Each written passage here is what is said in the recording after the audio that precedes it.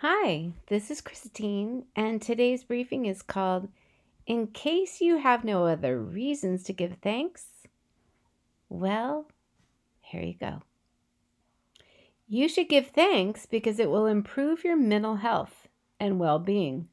So says a study from Harvard Medical School. Why? Because expressing thanks may be one of the simplest ways to feel better.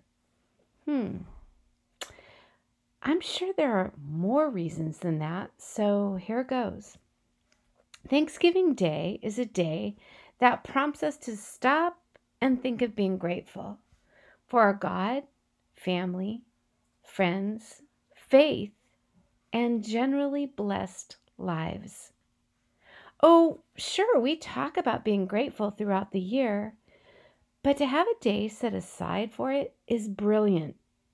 Maybe especially so in a year that has been fraught with difficulties and challenges. You know, a long time ago, Americans really were a thankful people. Pilgrims first came together on American soil in 1621 to thank God for helping them bring in a life sustaining harvest. Quote, Our harvest being gotten in, our governor sent 4 men on fowling, that so we might after a special manner rejoice together. That was Edward Winslow, governor of Plymouth Colony.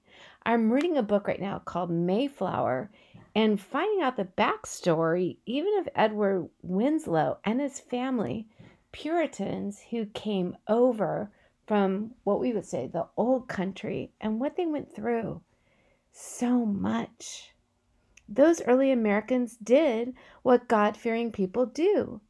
They recognized that all good gifts come down from the Father above. So wrote our Lord's brother, James. Because of that, they stopped to give thanks.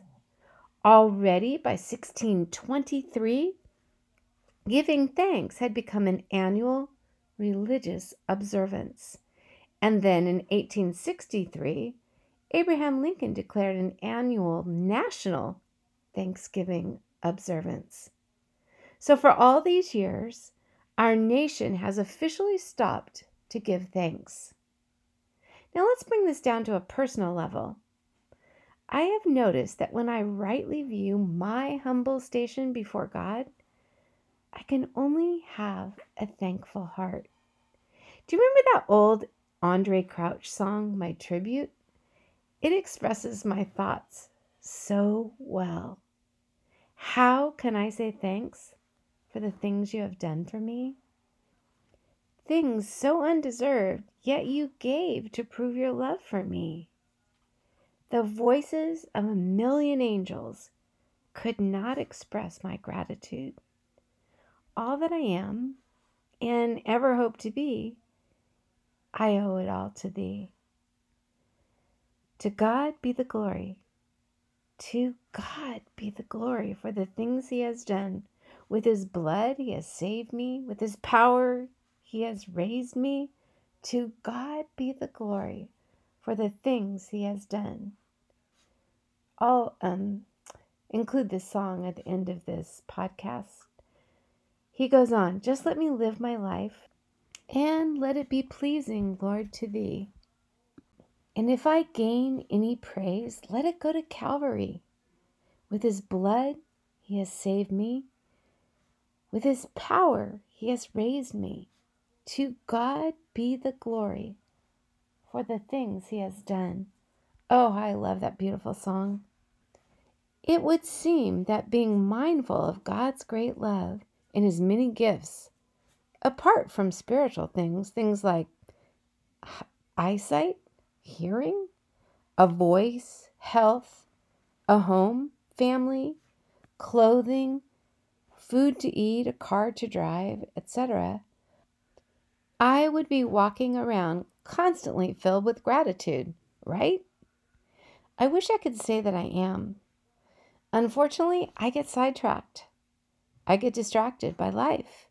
Life reminds me I'm not as young as I used to be, that there's always more work to be done, that marriage is not always easy, and being a mother can tax every fiber of my being. And being a pastor and coming alongside people in their muck and loving them, well, it can rip my heart out. And so sometimes I do not keep gratitude to God at the forefront of it all.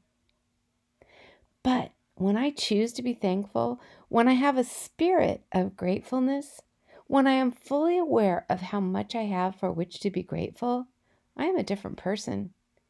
Humble, aware, filled with joy and awe that God should think of me, that I should know His grace. Oh, might we choose to camp in thankfulness, not just for this one day, but daily. Because God is good all the time, let's be intentional about giving thanks this day and every day. And now, my tribute, Nicole Mullen.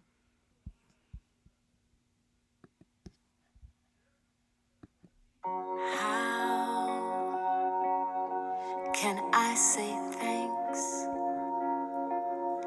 for the things you have done for me?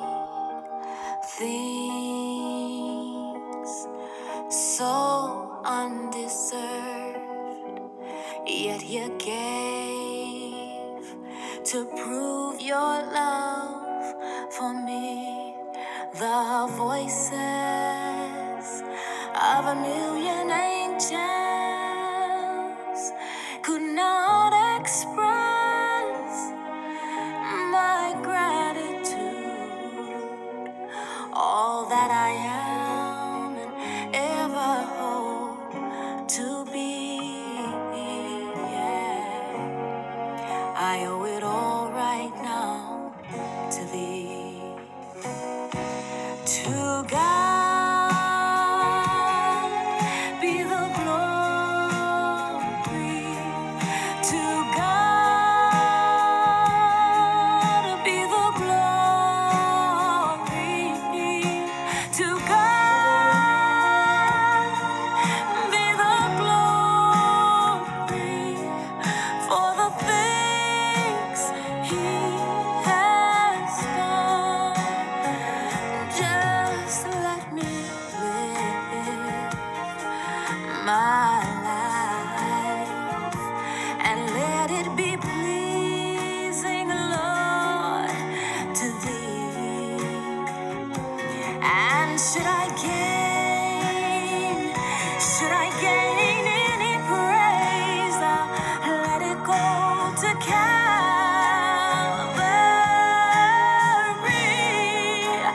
Calvary, the very same God that spins things in orbit. He runs to the weary, the worn and the weak, and the sand